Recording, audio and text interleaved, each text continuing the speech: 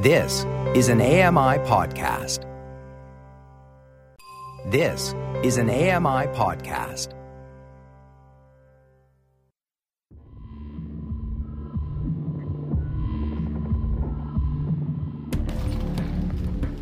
Welcome to Voices of the Walrus on AMI Audio, where professional readers give voice to articles from Canada's best general interest magazine. I'm your host, Roger Ashby.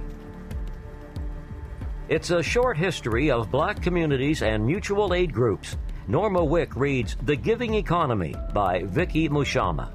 Vicky Mushama is a writer in Toronto. She has written for the Toronto Star, the Globe and Mail, the Guardian, and the Washington Post. I'm Norma Wick. This is an article titled The Giving Economy by Vicky Mushama from the September-October issue of The Walrus. There aren't, compared to Ontario and Quebec, that many black people in British Columbia, less than 1/10 of the overall black Canadian population. But when troubles, like for instance, a global health crisis, strike, official numbers don't matter. An ongoing calamity, anti-black racism, becomes an acute emergency. So, as COVID-19 began to take hold, a group of activists and organizers did something that, for black folks, is as old as time. They started a mutual aid group. Our community members are likely to be found in the blind spots of the federal agencies that are giving out the money, says Kivani White, one of the group's organizers. The money the group has collected has gone to black migrants without permanent residency, black students stuck in Canada on visas that limit their ability to work, and black people trapped in the rent cycle of the gig economy, taxi drivers, delivery couriers, cleaners, and dog walkers. The premise of the fund is simple.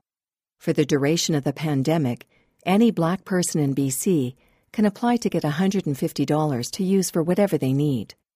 The fund prioritizes black people who, for whatever reason, don't get access to government supports like the Canadian Emergency Response Benefit. In the dawning days of the pandemic, when people were stress-baking and becoming amateur epidemiologists, grassroots organizations and ad hoc community efforts sprang up all over. A group of young women in Boston started a mutual aid drive to get help, cash, food, assistance to the vulnerable in their community. Students at Pittsburgh's Carnegie Mellon University started spreadsheets to help people cover basic expenses. You could give your cash to a GoFundMe for Canadian movie theatre workers. The Toronto chapter of Black Lives Matter launched a mutual aid fund for the city's black community. Someone started a Google Doc to keep a running list of fundraisers to support sex workers all over the world. And, by late May, White says, the Black in BC Mutual Aid Collective had raised nearly $20,000 and had dispersed 3/4 of that to over 100 people. Thinking back on it, she laughs. We were proud of that. Then, in June, everything changed. In the aftermath of the killing of George Floyd, the group received an astounding influx of donations, quintupling their fund in 10 days to over $100,000. By early July, they had topped $170,000.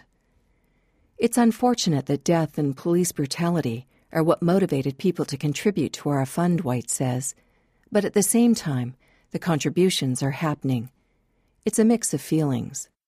And that, in a way, is a capsule history of mutual aid. White and her co-organizers in BC saw a coming danger for black people and proactively created a community network to head off some of the worst effects. Others noticed how dangerous the world is for black people after it was too late, and well after black people had already started helping themselves. Over decades and centuries, mutual aid has helped people pay rent, buy groceries, and acquire medicine. It has given workers something where there is so much nothing to be had, and it has given luckier people a way to help out in desperate times. So why weren't we doing mutual aid before? Everybody, all the time. Well, black people were. Mutual aid is not new. It's a long-standing practice of black communities.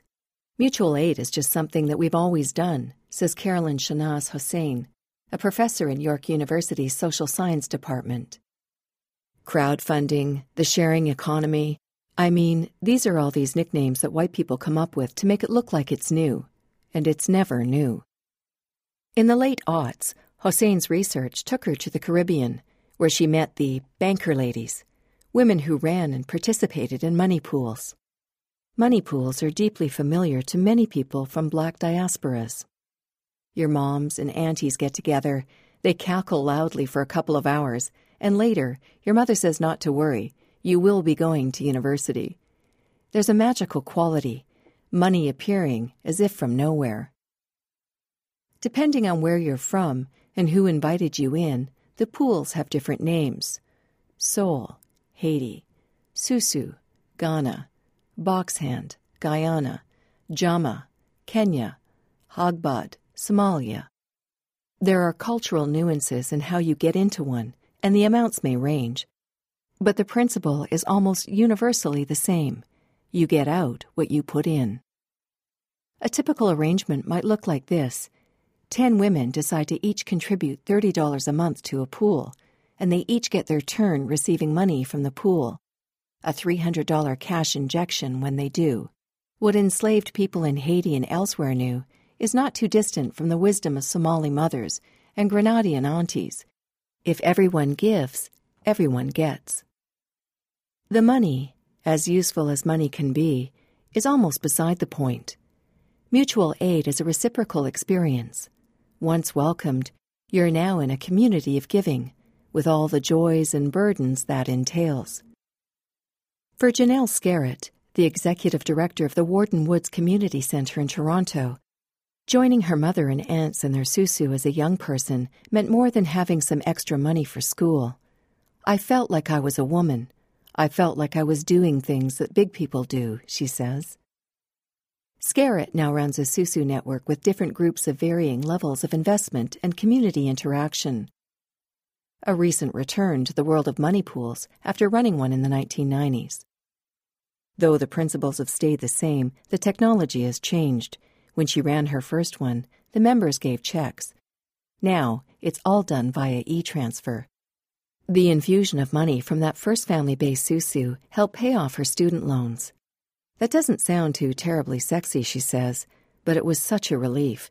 It paved the way for me to be able to do other things with money in my 30s. In 1932, at the height of the Great Depression, Black people in Gary, Indiana, developed a local economy through mutual aid. The last bank had just been pulled out of their neighborhood.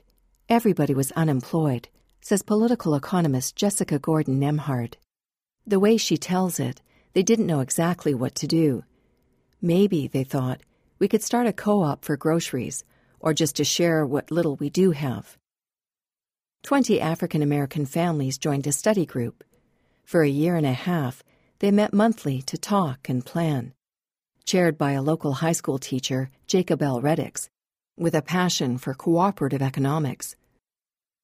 A cooperative economy is one in which most of the economic activity is organized around cooperative ownership in a democratic way so that they all participate in decision-making about the economic activity, Gordon Nemhard explains.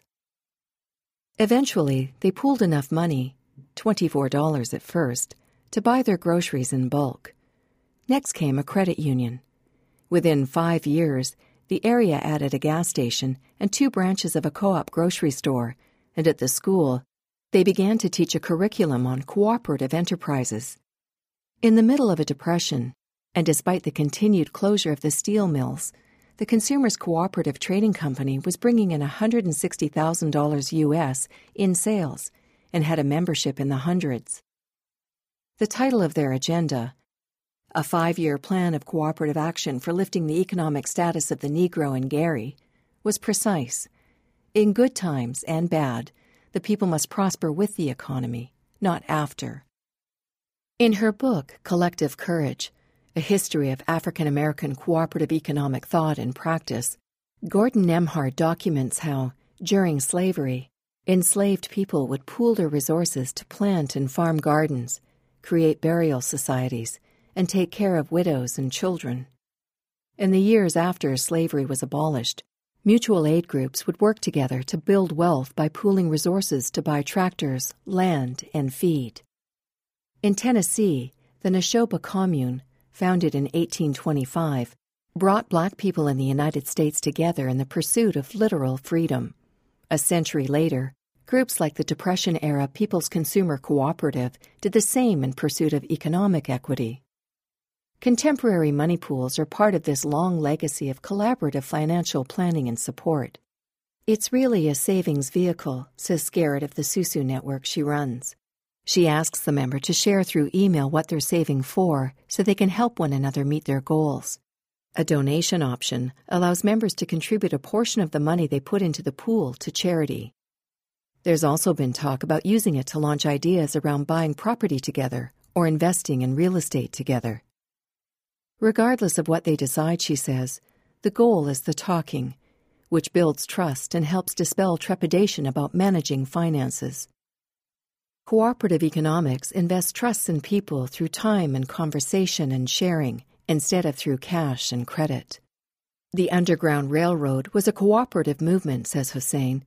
That was a network of people coming together through mutual aid. Its informality was built in. It was too dangerous to talk about, let alone formalize. Who would, or even could, go to a bank and say, "I'd like to save this money so that I can free some slaves in the morning"? Who, in this anti-Black world, do you trust? Hossein says that fear of discovery persists in the money pools that operate today. In the Caribbean, she had no issues when researching box hands, Susus, and partner banks. But in Canada, it's a different story. Some people find that talking about mutual aid is met with suspicion. How can people have money if they are poor? And, if they have so much money, why are they still poor? For others, explaining one's culture becomes an argument. Better then not to talk about it too much. The banker ladies here, she says, they hide what they do. They keep these things under wraps. In a 1902 essay, political theorist Peter Kropotkin describes an embarking on a quest to observe Darwinian competition in a field excursion with a zoologist friend. But what they find is not so much an endless fight for survival as untold collaboration.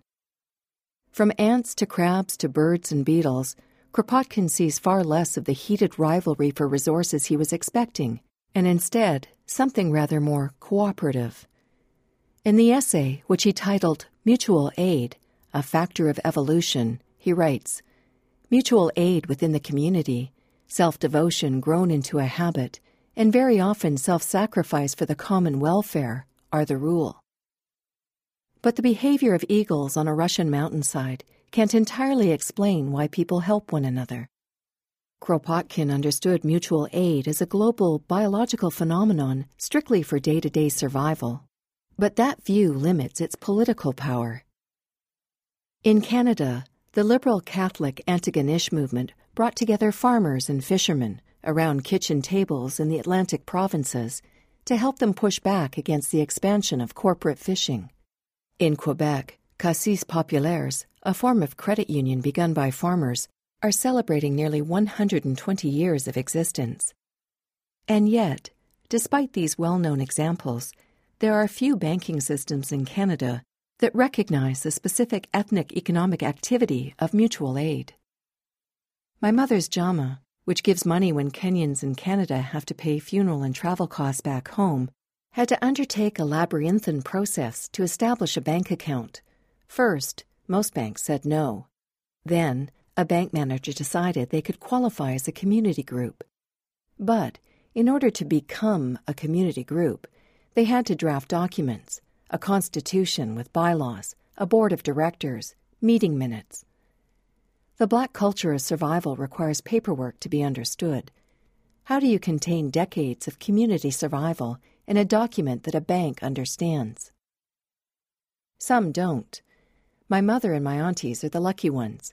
Hossein has spoken to Somali women who allege they've had their Hegbed money taken during police raids of their neighborhoods. Because there's no understanding of these women's mutual aid, there's not even an imagination that these women could be pooling honest money, from driving a bus or cleaning someone's house, to help one another.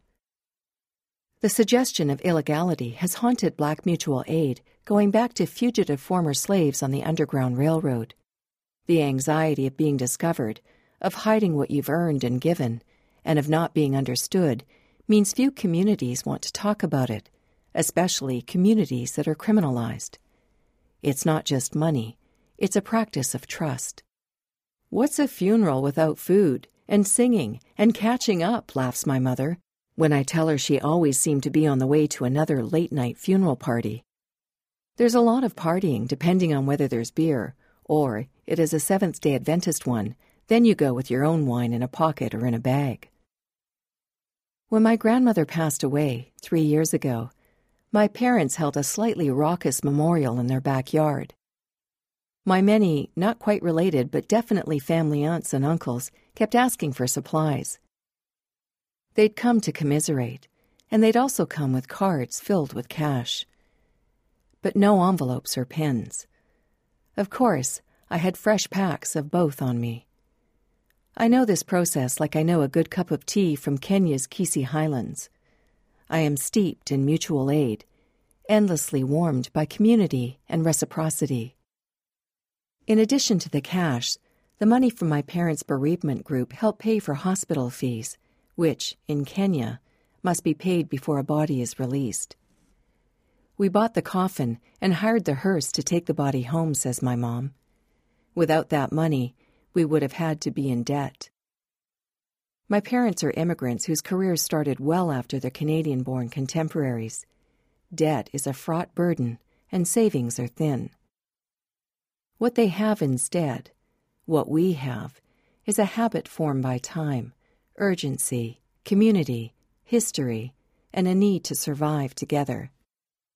If something happens to you, my mom says, you learn that you don't have a pre-existing support system here. You don't have anybody. These are the people in the community who are going to help you out.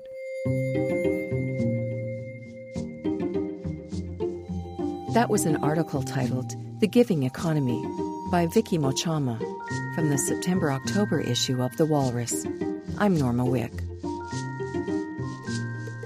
You've been listening to Voices of the Walrus on AMI Audio, produced by Don Dickinson, audio engineering by Sam Robinson and Bill Shackleton. The manager of AMI Audio is Andy Frank, and I'm your host, Roger Ashby. If you enjoyed this podcast, please consider giving us a rating and review, and subscribe for more.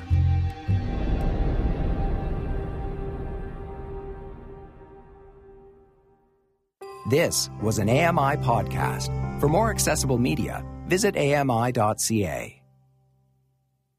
Hi, I'm Red Sail, inviting you to download the latest episode of My Life in Books, where internationally acclaimed authors discuss their lives, their work, and 3 books that have resonated with them. That's My Life in Books, available wherever you get your AMI podcasts.